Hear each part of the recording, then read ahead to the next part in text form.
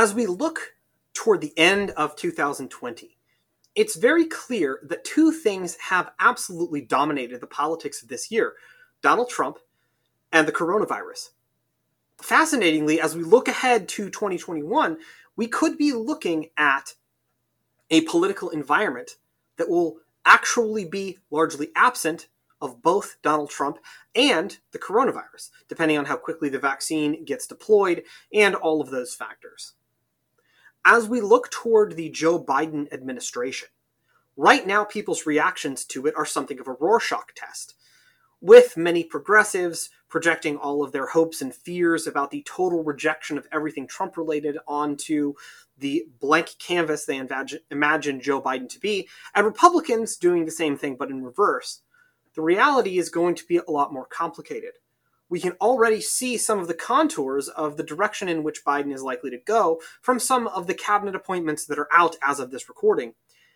And there are also some structural factors that Biden is going to have to deal with, regardless of his own policy priorities. In the end, the 2021 political landscape has the possibility to be something that politics hasn't been in a long time. Kind of boring. And maybe that's a good thing. But then again, events do have this way of happening. I'm Dr. Nolte, and this is Blind Politics.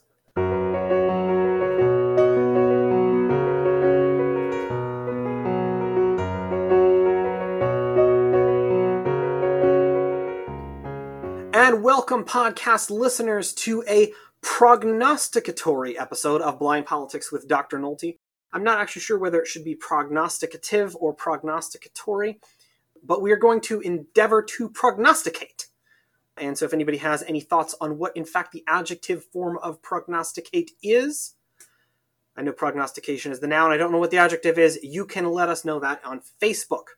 Speaking of which, this podcast is associated with Regent University's Robertson School of Government, and so am I. I am Dr. Nolte, an assistant professor of government at said university and said school. But once again, views expressed in this podcast do not represent those of either Regent University or the Robertson School of Government. Remember that you can rate and subscribe to this podcast on your favorite podcast provider. If your podcast provider has a ratings option, please do that, as it helps us raise the profile of this podcast, assuming you like the podcast. If you don't like the podcast, please don't give us a rating. You can also find us on Facebook at Blind Politics with Dr. Nolte, and you can follow us through the Robertson School of Government Facebook and Instagram pages, where you can find this content and content from our other Regent University Robertson School of Government faculty. If you think I am too hard on Democrats, you can find people on our RSG feed who would probably agree with you. If you think I'm too hard on Republicans, you can find people on our RSG feed who would probably agree with you there as well. One of the wonderful things about academic freedom is that we all have intellectual diversity in the perspective of a shared Christian worldview, and so you can find a number of different perspectives there, so please do check us out. So, thinking about the future, one of the things that we do at Blind Politics, and I said this in sort of our first intro episode, which you could find probably at the beginning of your podcast feed, bad audio quality and all. It's sort of a museum piece of where we've come from, but one of the things I said is that we're looking at past trends and present realities to try to predict what might happen in the future. So past history and present realities to try to predict future trends. And so we just concluded a series looking at the 2020 election in detail because it's a big deal. There was a lot that happened. There was a lot to unpack. And the last of those episodes was somewhat of a prognostication attempt, but this is going to be a lot more narrowly focused on year one of, again, what at this time looks inevitably to be the Biden administration. Okay? It seems increasingly likely that that is the outcome, and by the time you hear this, it may in fact have been confirmed, although I don't expect that confirmation until the Electoral College actually votes. Trump over the weekend, I'm recording this early in the first week of December, Trump over the weekend said that if in fact the Electoral College votes to certify Biden, he will accept that. That will not stop him from talking about voter fraud for the next 4 years. And so, it is what it is. As we're recording this, there is actually, it looks like one congressional race that looks probably like it won't be decided before the first of the year at this point. That is New York's 22nd congressional race, and that is a whole crazy ball of wax. We may have one more 2020 episode coming up. I'm trying to get an expert on North Carolina politics to come and give us the lowdown on what happened there and what's likely to happen in the future in North Carolina, but we will have to see how that plays itself out. But for now, let's look at the politics of 2021. There are a couple of events early in 2021 that will determine some, but not all, of the contours of the politics of the first year of the Biden administration. These events in particular are the two runoff elections in Georgia for Senate. David Perdue against Jon Ossoff and Kelly Loeffler against Raphael Warnock. And those two runoff elections are happening very early in January. I want to say it's January 5th, but I could be wrong about that. By the time Joe Biden is inaugurated, we will know the winners of those two elections. Now, I would say there have been a couple of narratives about these elections that I want to question. And then I'll kind of give you my perception on that. And then we'll break down what the impact of it is going to be and what the future looks like for the president-elect in his first year. So one of the narratives is that these races are toss-up races. That in fact, Joe Biden won Georgia. This is an epical shift in the politics of Georgia. And in fact, this means that these races are a toss-up at best. People have also said that Perdue and Loeffler for the Republicans are sort of weaker candidates, and that there's this massive surge of Democratic voters in Atlanta who have come because Stacey Abrams motivated them, and that's what's driving the turnout and the shift toward Biden winning the state this year. There are a couple of problems with that. The first problem that I have with that is that the analysis that, in fact, Biden won more votes in urban Atlanta than Clinton did in 2016 is false. The reality is that just about everywhere in the country, Biden underperformed Hillary in urban areas. So it doesn't mean that African-American turnout wasn't higher. It means that Biden's numbers there were lower. Where Biden won, it was because suburban voters turned against Trump and toward him. So suburban voters that maybe held their noses and voted for Trump in 2016 could not do it again in 2020.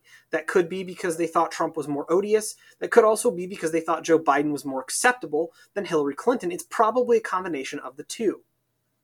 But what you'll notice there also in Georgia is that there is a significant undervote of both Trump and Biden voters in the Senate races. So Perdue, Ossoff, Warnock, Loeffler, all of those candidates and the other candidates that were running in the Loeffler-Warnock special election, because there were two other Democrats and one other Republican who were credibly running campaigns for that seat, all got significantly lower votes than Trump and Biden. Okay, so assuming that turnout in a special election is going to in any way replicate turnout in the 2020 general election that we just had does not make sense. Special elections are all weird. They're all their own strange beast. But what we can say from 2020 is that in the 2020 general election, the notion that Stacey Abrams created this massive voter turnout machine that turned out African Americans who were disappointed because they thought that Stacey Abrams had the election stolen from her. By the way, she lost by more votes than Trump did. So if you're frustrated with Trump carrying on, his claims about Georgia months, weeks after the fact, Stacey Abrams has been portraying herself to be governor-elect for now 2 years, and she lost by way more votes than Trump. So if the elections were clean in 2020, they're probably also clean in 2018 because not a lot has changed and the same people are in charge of them. Anyway, moving on. I don't necessarily think that this whole Stacey Abrams as the future of the Democratic Party and the Great Progressive Hope thing is really going to work for Democrats any better than Jamie Harrison did in South Carolina, Beto O'Rourke did in Texas, or Stacey Abrams did in Georgia and Andrew Gillum did in Florida in 2018. I'm just not buying that the way to win elections in these southern states is by running left-wing African-American candidates. That doesn't mean that I don't think an African-American candidate is the right person. But I think if you had an African-American candidate who could, win that turnout battle in, urban Georgia, but also who was somewhat more of a blue dog on policy issues, maybe a little bit more socially conservative, maybe a little bit more fiscally moderate, somebody in the mold of like a Sanford Bishop, who's a longtime blue doggish African-American congressman from Georgia. More Sanford Bishops, less Stacey Abramses would probably actually win the Democrats' elections in the South. But those aren't the types of candidates that they are running. Those aren't the types of candidates that they think are going to get them winning coalitions. And until they do that, they're going to motivate a lot of young white hipsters. They're going to motivate high African-American turnout, but it's not going to be enough to overcome the DNA in these still reddish states. And I don't see that changing in 2022 or in 2020. Raphael Warnock is not a Sanford Bishop. He is probably on policy issues to the left of Stacey Abrams. And so I don't see him being the type of candidate that is going to convince those suburban Biden voters who couldn't stomach Trump but didn't care about the Senate races to come out and vote for Warnock.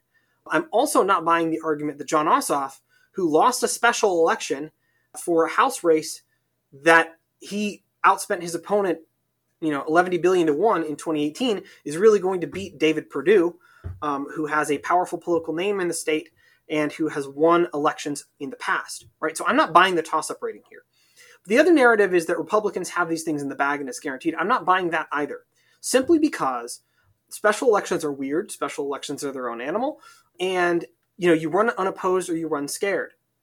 You run like you might lose at all times.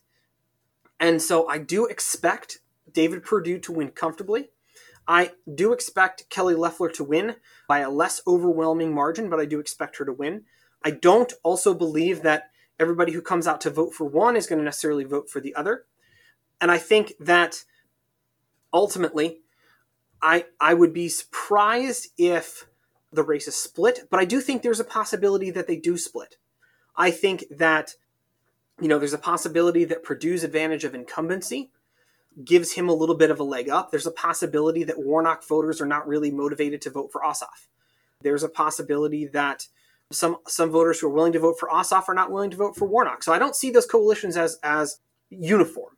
I think that my prediction would be that Perdue voters are probably going to vote for Loeffler. Loeffler voters are going to probably vote for Perdue. Okay, Republicans that are motivated to come out for this are probably going to vote for both. I do think, though, that you're going to see a certain amount of undervote in the Democratic races because, Sean Trende, who's a very smart guy, I respect his electoral analysis. He says that the Democrats' coalitions are beautifully complementary here. Okay, I think that you're making the assumption there that African-American voters who like Warnock because he preaches at Ebenezer Baptist Church, because he's got that connection, because he's got roots in the community, are then going to vote for, a 30-something white hipster dude against David Perdue. I'm not saying they're going to vote for Perdue, but I am saying, voters are smart enough to realize that you don't necessarily have to take a package deal. I also wonder if some of the suburbanites that like Ossoff are going to be turned off by some of Warnock's rhetoric, which is a little bit intense sometimes. His rhetoric about Israel, some of the things that he's said on trips to Israel in the past, comparing the security fence in Israel to the Berlin Wall. Anytime that you're comparing Israel to East Germany, you're probably walking down an interesting road that I wouldn't walk down. First of all, I think any comparisons are not necessarily great. I think Israel is sui generis enough that I wouldn't be comparing it to anybody. I certainly wouldn't be comparing it to South Africa or to East Germany in quite the way that Warnock did in the past.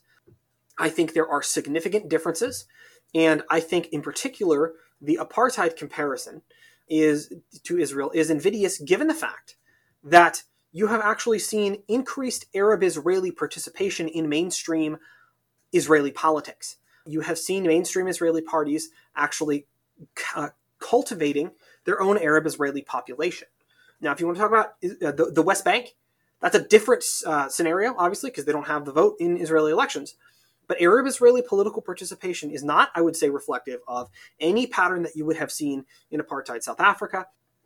And I do think that, we'll leave the Israel stuff for now, but I think there are some significant differences in the way the opposition movements have conducted themselves, the Palestinian opposition movement vice the ANC, for example. So I think that the comparisons are invidious. I also think, politically speaking, they're unwise.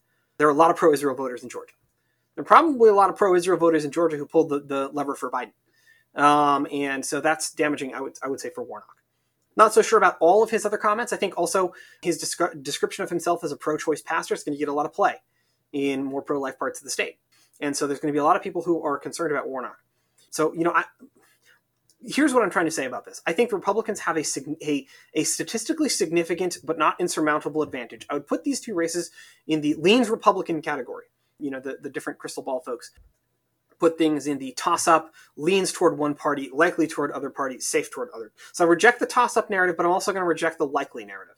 I'm going to put these at firmly leans Republican, which means that I would say the most likely outcome of these races is that they go toward the Republicans. However, I would not be completely surprised if one or both of them flips to the Democrats. Now, if you're the Republicans, the worst case scenario is Democrats take both.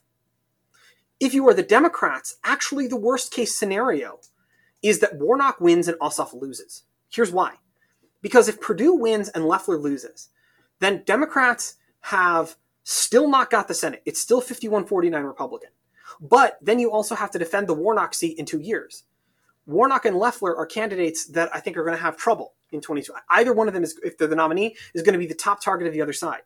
So if you're the Democrats, actually the worst case scenario for you is that Perdue wins, so you don't get the Senate, but that Warnock also wins, and then you have to defend him in 2 years against probably a very strong Republican nominee. I do not think that, with the number of Republican office holders in the state, I think the likelihood that you don't get a really strong nominee for that Senate seat in 2022 is very slim.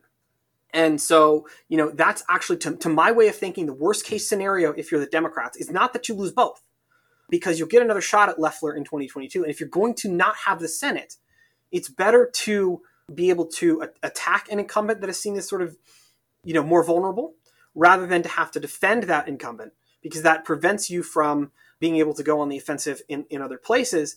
And I think Warnock is going to be, if he somehow pulls it off, is going to be very difficult to defend.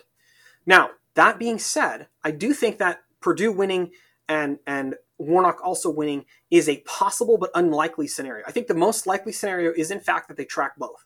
But my read on things is actually the worst case scenario for Democrats is that you have 51-49, but then you also have to defend everything Senator Warnock says or does, or every vote that he takes against a probably pretty strong Republican challenge in 2022.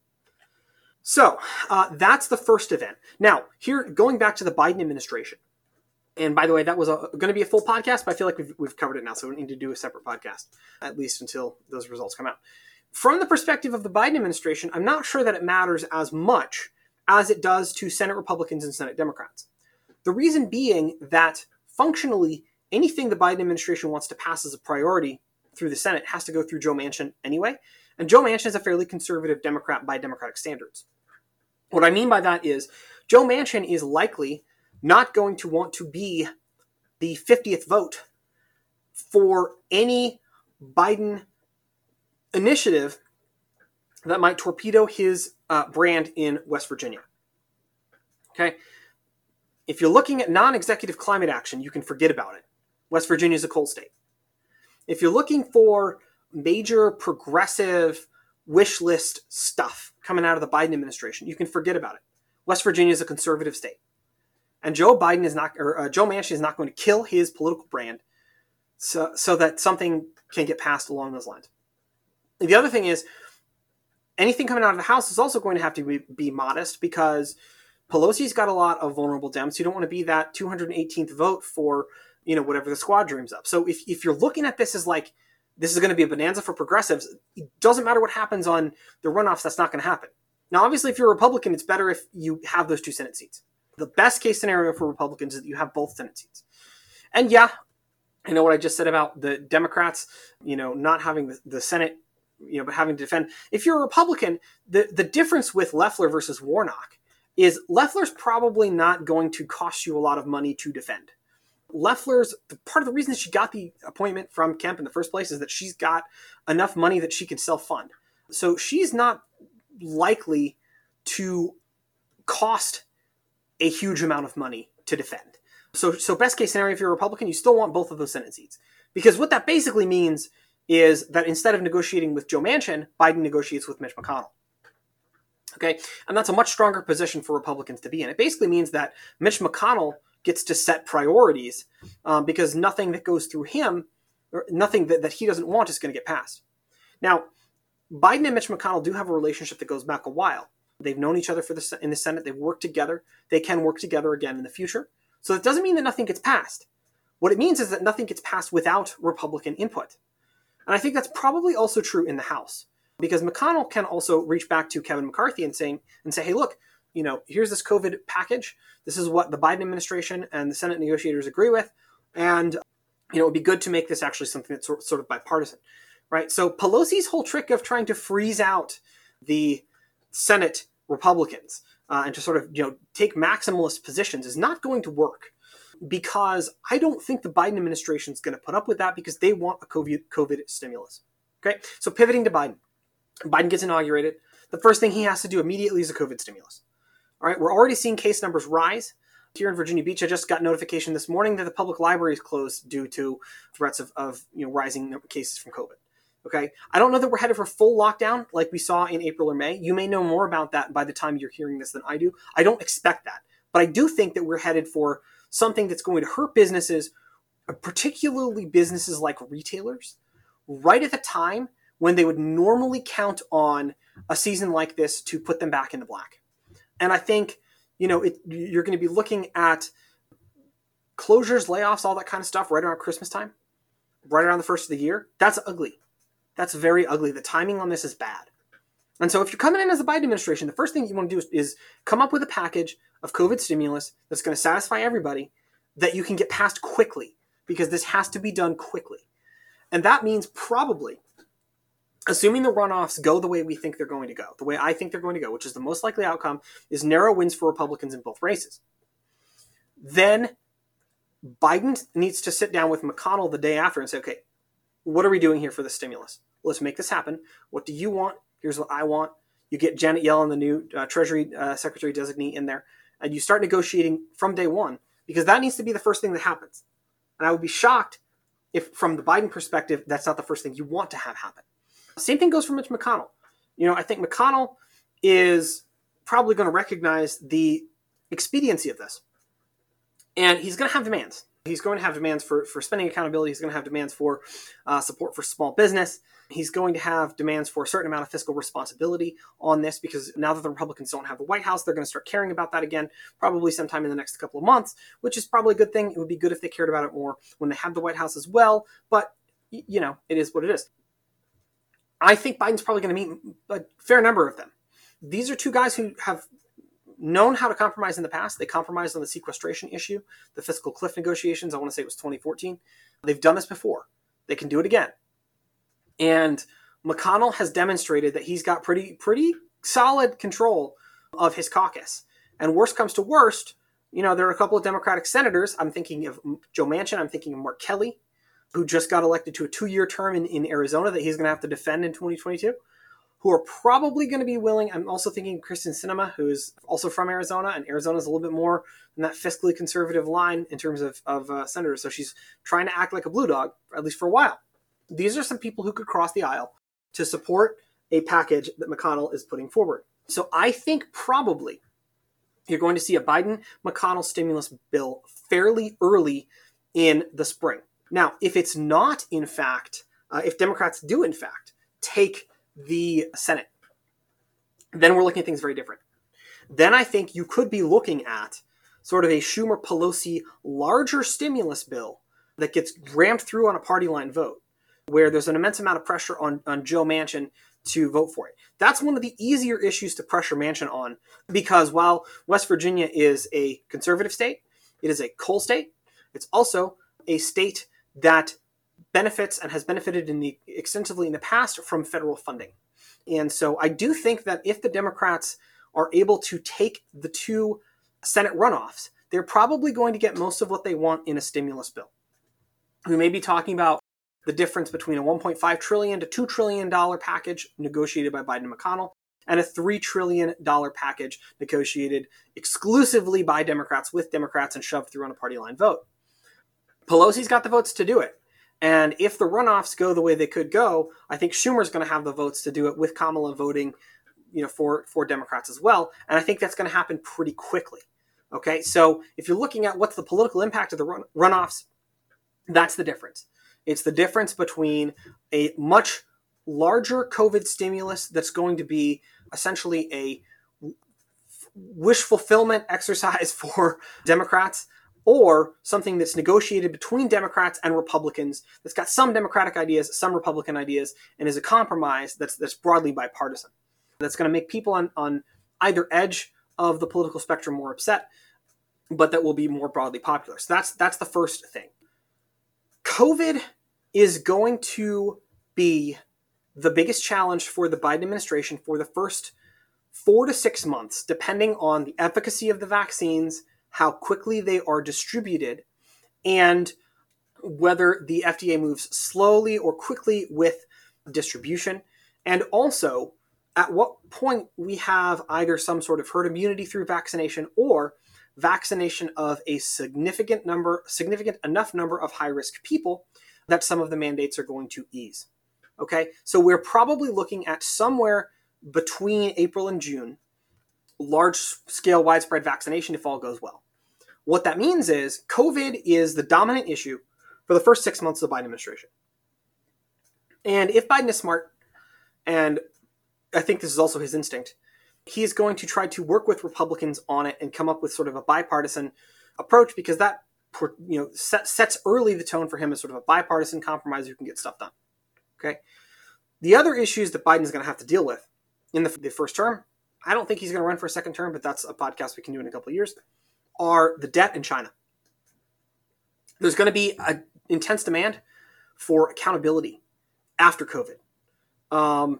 It's not going to be enough to say a noun, a verb, and Donald Trump. To steal a line from Joe Biden. One of Joe Biden's best political lines was in 2008 when he said, every Rudy Giuliani speech is a noun, a verb, and 9/11. And it's going to be very difficult for Biden to essentially say with COVID, a noun, a verb, and Donald Trump. People's memories aren't that long. And Donald Trump's going to be gone. I don't think people are really prepared for that mentally, because our politics have been so dominated by Trump over the past 4 years. And there's no way that once he's out of office, his imprint doesn't shrink, both within the Republican Party and in politics generally. Yeah, he's still going to tweet. Yeah, you're still going to have media that, like hamsters that have been trained to the sound of a bell or pellets dropping in the food bowl, to go see what's in the Trump Twitter food bowl and distribute it all over the place. Yep, that's totally going to happen. But there's going to be diminishing returns because people are just not going to be that interested in it once he's gone. The level of interest, the level of clickbait that you're going to be able to get from that is going to have diminishing returns from both sides, I would say. And so you're going to see the slow fade of Trump, but there still is going to be a serious demand for accountability because some things went wrong. And COVID was a virus that was sort of, viruses aren't necessarily man-made, but questions in the aftermath will be raised. And questions, particularly with respect to China, will be raised. And not just on the right. Certainly it will be something that conservatives are asking about. But you're also going to have people on the left who are going to start raising questions about American corporations' complicity with what's happening in China, and how international corporations have benefited from things that may have led to the coronavirus in terms of China, right? Because the left is not pro-corporate. They're not the party of sort of pro-free trade, pro-business, pro-corporate stuff. And China has really relied on its relationships with American corporations. So there's a lot to dislike about China on the left as well. Add to that the Uyghurs. Add to that the fact that China censors every movie that comes in to eliminate any gay characters, right? Pretty much everybody can find reasons why the Chinese government makes them mad. It's not going to be hard. So I think China is definitely in for some tighter scrutiny from the U.S. And certainly if Republicans keep the Senate, there's going to be Senate investigations that are focused on China. If Republicans are smart, they will focus on China and not try to replicate the strategy that the Democrats just did with Trump, with Biden. Investigate the Biden administration. I don't think that gets you as much leverage as actually investigating China. Possibly also big tech. I expect that to happen, as I discussed in a previous podcast. Okay, so what are Biden's foreign policy instincts going to be like? Well, we can see some of his foreign policy team already. Guys like Tony Blinken, who is his designee for Secretary of State. By the way, I can't hear the name Tony Blinken without thinking Robin Hood Men in Tights, because they have a blind character named Blinken in that, and it's just a mental tick in my head. but Tony Blinken, Patrick Sullivan, and Alejandro Mayorkas for Secretary of DHS. The DNI, whose name, Avril Haines. Yep. Haines, Blinken, and Sullivan all have something in common. They all worked for Joe Biden. Every single one of them was a foreign policy advisor to Biden in the past. And what this tells you is that Biden is going to be his own foreign policy person. He is not bringing in a diversity of foreign policy perspectives the way previous administrations have done. Look at Trump. Okay, you had Rex Tillerson, who was a corporate guy. You had James Mattis, who was a military guy. You had several national security advisors with sort of a military background. Those are not people who are necessarily, former Trump employees, right? He's bringing non-government, so people who are not necessarily old government hands, but people who have sort of either a business or a military background, right? So that's Trump's initial team. And obviously Trump goes through secretaries of state. He goes to Pompeo, but he went through national security advisors at a rapid rate. He went through defense secretaries at a somewhat less rapid rate, but still somewhat alarming rate. And, but none of, and increasingly started moving toward acting folks. So Trump was bringing in a team with those types of experiences, and he wanted people who are going to make him look good. Obama brought in people from different factions of the Democratic Party or people who might be sort of sympathetic to Democratic foreign policy perspectives. And he always had a couple of holdovers from the Republican Party in his cabinet, right? So he had some more progressive-oriented Democrats, he had some more establishment Democrats, and he had a couple of Republicans in his national security cabinet. Okay, so you had Hillary Clinton as his first Secretary of State, Bob Gates, a holdover from the second Bush administration, SecDef, Leon Panetta, who is the establishment Democrat as CIA director. And, then you had kind of later on Chuck Hagel, Republican, but more in step with Democrats on foreign policy issues as Secretary of State. And, Secretary of Defense was more sort of an establishment Democratic position. I think it was Panetta for a while, and then Ashton Carter was the final one. And then, of course, John Kerry, who's from the more progressive wing of the Democratic Party in terms of foreign policy. Okay, so with Obama, you see a diversity of different perspectives in different roles, and I think he was the ultimate decision maker, but he had a very slow, very deliberative process of foreign policy that was focused on bringing in a lot of different perspectives and then eventually driving toward a decision with him as the decider, but a very slow decision process. Okay, and that is very different style than Trump, but it's also a very different style than I think we're going to get from Obama or from Biden. Obama's style is different from Biden. Bush, actually, ironically enough, Bush's cabinet probably looked the most like Obama's, more like Obama's than like Trump's. He had Colin Powell, Don Rumsfeld, Dick Cheney, Condoleezza Rice, all from different factions of the Republican Party establishment. Okay? Bush also relied, I think, more on his national security advisor than the other two subsequent presidents did. So there's different styles of leadership there. The team of rivals style of bringing sort of rival folks from within the party into your foreign policy cabinet is the most common. Biden's not doing that. Biden is bringing in nominees whose primary loyalty and allegiance is to Joe Biden. These are people who are going to implement the Biden doctrine and who owe their positions largely to their ties to Biden. Okay, this is not an attempt to reach out to the different factions of the Democratic Party. Okay, and it's kind of funny because it was a throwaway line in the debate where Donald Trump was attacking Biden on the sort of the progressive left elements of the Democratic Party and trying to tie them to him. And Joe Biden said, "I am the Democratic Party." And he certainly is acting that way in terms of his appointments. He's not bringing in a diversity of perspectives. He's not trying to appeal to or placate, the progressives or the establishment or anything like that. He's bringing his people in to implement his policy. All right, this is going to be a very consistent, very Biden-centric foreign policy team, and he's going to kind of be his own driver of foreign policy. I don't expect there to be a lot of dissent. I also don't expect there to be a lot of leaks from the Biden team, because they're going to be singing from the same sheet of music, and Biden's the composer. Okay? So if you want a good sense of what the Biden administration's foreign policy is going to look like, what are Biden's foreign policy instincts? I think his foreign policy instincts are a little bit inconsistent. but they tend to be like his instincts on domestic policy and like his instincts in general. He's a deal maker. He sees himself as somebody who can sit down across the table from anybody and kind of work out a deal. He was a big booster of the Iran deal. His Middle East foreign policy instincts are actually pretty atrocious, but they are not as bad as some elements of the Democratic Party. So Biden consistently makes the wrong decision on the Middle East, but in terms of not being a radical, he makes the wrong decision within acceptable parameters. He's not going to be somebody who's going to be leading an anti-Israel crusade or anything like that in the region. He's not going to be somebody who's trying to completely overturn the apple cart. He is somebody who's going to sometimes have poor judgment. And so your concern is if he's got all these yes men around him, all these people who essentially owe their lives and their futures and their careers to Biden, are they going to actually, critique him? The positive of that is that these are people who are probably expert in managing Biden. And every president to a certain extent needs to be managed. Obama once said that he thought he was his own best chief of staff. That is false. I don't care how good you are. You are not your own best chief of staff. You need to let people manage you.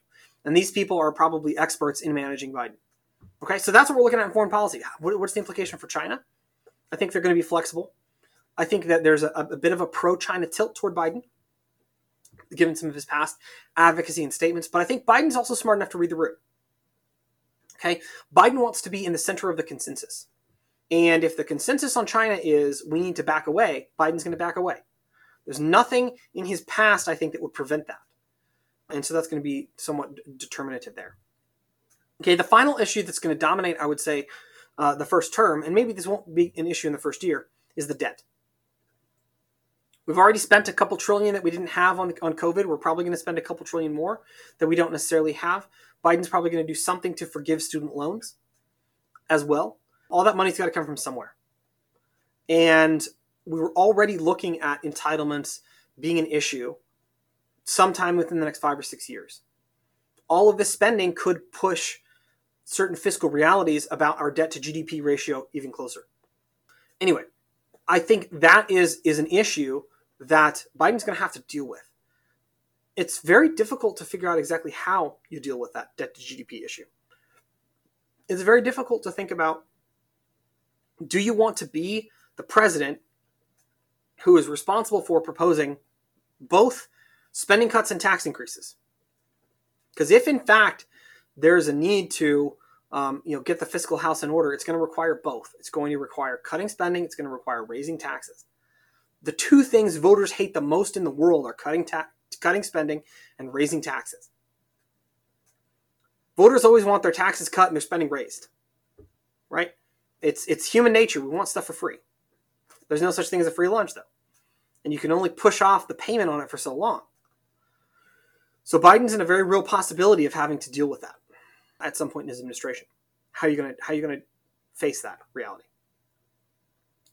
I think for Biden, it becomes very important to look at whether that happens before or after the midterm. Because, if he's dealing with a Republican House and a Republican Senate, that's a very, very different, picture.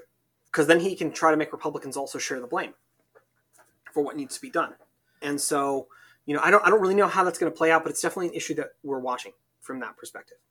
Other issues that I expect the Biden administration to be involved with in the first year. Number one, repealing all of Trump's executive orders, even the ones that they shouldn't. Every administration repeals all the executive orders that came before. The Biden administration will probably be no exception. Number two, they appointed John Kerry to be climate czar. So they're probably going to do something big climate related, maybe taking the U.S. back in the completely non-binding Paris Climate Accords. If that's all that happens, I'll be surprised. I would imagine there'll probably be some sort of executive action of some sort with some focus on, if not the Green New Deal, then at least something that's climate related. They're probably going to try to do something. I mean, one of the priorities that the transition is tagged is systemic racism. So they're probably going to try to, do something about that. Almost certainly reinstituting the federal training mandates that Trump removed for critical theory and anti-racism training and all that sort of stuff. We'll have a podcast coming out on that soon. I'm skeptical of a lot of that critical theory. I'm not skeptical of the claims that there is systemic racism. I'm skeptical that this new move toward a critical theory approach or an intersectional approach is actually going to have any meaningful positive impact on it. But we're probably going to get a chance to find out. On abortion policy, it's going to be, I think Biden's probably going to fulfill that campaign promise of certainly removing the Mexico City policy and reinstituting a lot of the funding for abortion that has been removed by things like the Hyde Amendment. By the way, good luck repealing the Hyde Amendment passed through the House and the Senate right now. So that's probably not going to happen. But weakening some of it, certainly. Now, here's the challenge. Joe Biden is actually Catholic, as far as we know. It doesn't seem to have stopped him before from being as pro-choice as he needed to be to move up in the Democratic Party. It's a lot different when you're the most prominent Catholic politician in the world. Okay? It's a lot different for Joe Biden. It's a lot different for the Catholic Church. It's a lot different for the Catholic Church when you have a president of the United States who is a Catholic, who is pushing policies on abortion that are directly contradictory to Catholic teaching. And I have not heard anybody really say, oh, this is going to be a big thing that's going to come up. The assumption is just, oh, the Catholic Church isn't going to do anything. Pope Francis isn't going to do anything. Catholics aren't going to do anything. This is a different situation. This is a different situation. This is not John F. Kennedy.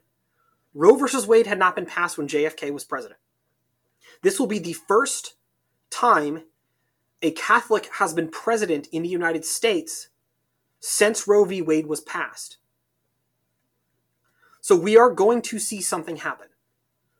And if there's not substantive action taken by the Roman Catholic Church in response to this, there's going to be a pushback from Catholics.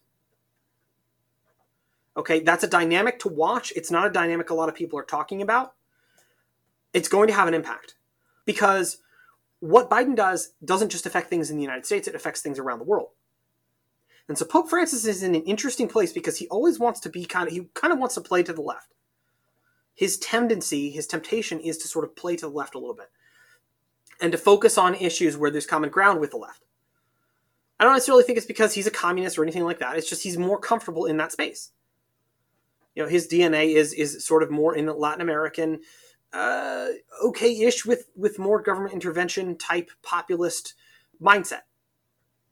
Okay, but now he's got an American president who's going to be a Catholic, who's going to be pushing an abortion policy both at home and abroad because the Mexico City policy affects U.S. foreign aid. Okay? That's a big deal in a lot of developing countries. That's potentially a big deal in the Philippines, where one of Pope Francis's closest allies is a cardinal. It's a big deal in Latin America. It's a big deal in Africa. It's a big deal in a lot of these places where the Roman Catholic Church is growing. And so I'm not necessarily just assuming that it's going to be a smooth ride of smooth sailing for the Catholic Church not doing anything to engage with or discipline or sort of try to constructively move the mindset of the world's most prominent Catholic politician, the President of the United States, Joe Biden. Okay, it's different when the pro-choice Democrat is a Catholic. And so that's a dynamic that I'm keeping an eye on. Yeah, this might be the dog that doesn't bark, but if it is, then you're going to have some serious pushback, I would say, from Catholics, both in the United States and abroad, about why is a Catholic president funding abortions in the developing world? Why is a Catholic president funding things that are undermining Catholic social teaching in Catholic majority countries? Why are the appointees of this Catholic president pushing for things that are kind of anti-Catholic in large portions of the developing world, which is going to happen when Democratic appointees get put in positions to handle U.S. foreign aid? It's an under-the-radar issue. But it's an issue that's going to be a little bit more salient, I think, than people realize. Particularly if, I know this is sort of morbid, Pope Francis is not the youngest pope right now. So if we have a new papal conclave while Biden is president, what are the implications of that? And is there a push for someone who is going to maybe take a stronger line with respect to some of these issues? So that's something to watch. That is something to watch very closely in the upcoming presidential term. And how's Biden going to respond? We don't know. Nobody's been in this position before. So that's actually a new thing. And it's a new thing that bears watching. So year one of the Biden administration. Last comment on this, and this is kind of what I started the podcast with. Compared to the last 4 years, I think 2021 politically could be pretty boring. Something could happen. The Pope could if the Pope excommunicates Biden for the Mexico City policy, that's not boring. I don't actually expect that to happen. I expect that whatever happens is going to be a little bit more like low-key. But Biden is just not Trump. He's not Trump and he's not Obama. He's not a celebrity-oriented president. He's not going to be eating up all the oxygen in the room the way Trump and Obama did. It's just not his style. He's more of a low-key, backslapping, work the room type of politician. And so he's not going to be the center of attention the way the president has been for the past 12 years. And yes, I said 12 years because Obama was a celebrity. And then Trump took it to an even higher level. And Biden's just not going to do that. It's not his style. It's not who he is. It's not the way he's going to run the country. He doesn't have it in him. And what does that mean? Probably it means that politics is a lot less entertainment focused, which is not the worst thing in the world, if that ends up being the way we go on this. But it could also mean that you're going to see some of the lesser lights really step up and try to fill that politics celebrity infotainment spotlight on both sides. And given that we've got some Marjorie Greene and Ilhan Omar and AOC and Louis Gohmert types in the House, that might not always be the best thing in the world, because sometimes the entertainer-oriented politicians are a little bit kooky, even compared to some of the presidents. So, I don't know, but I suspect that even if those people are really trying, they're just not the same kind of suck the oxygen out of the room presence that the president is. So we could be actually looking at politics that's a little bit more boring. I know I just listed a lot of stuff that's going to happen.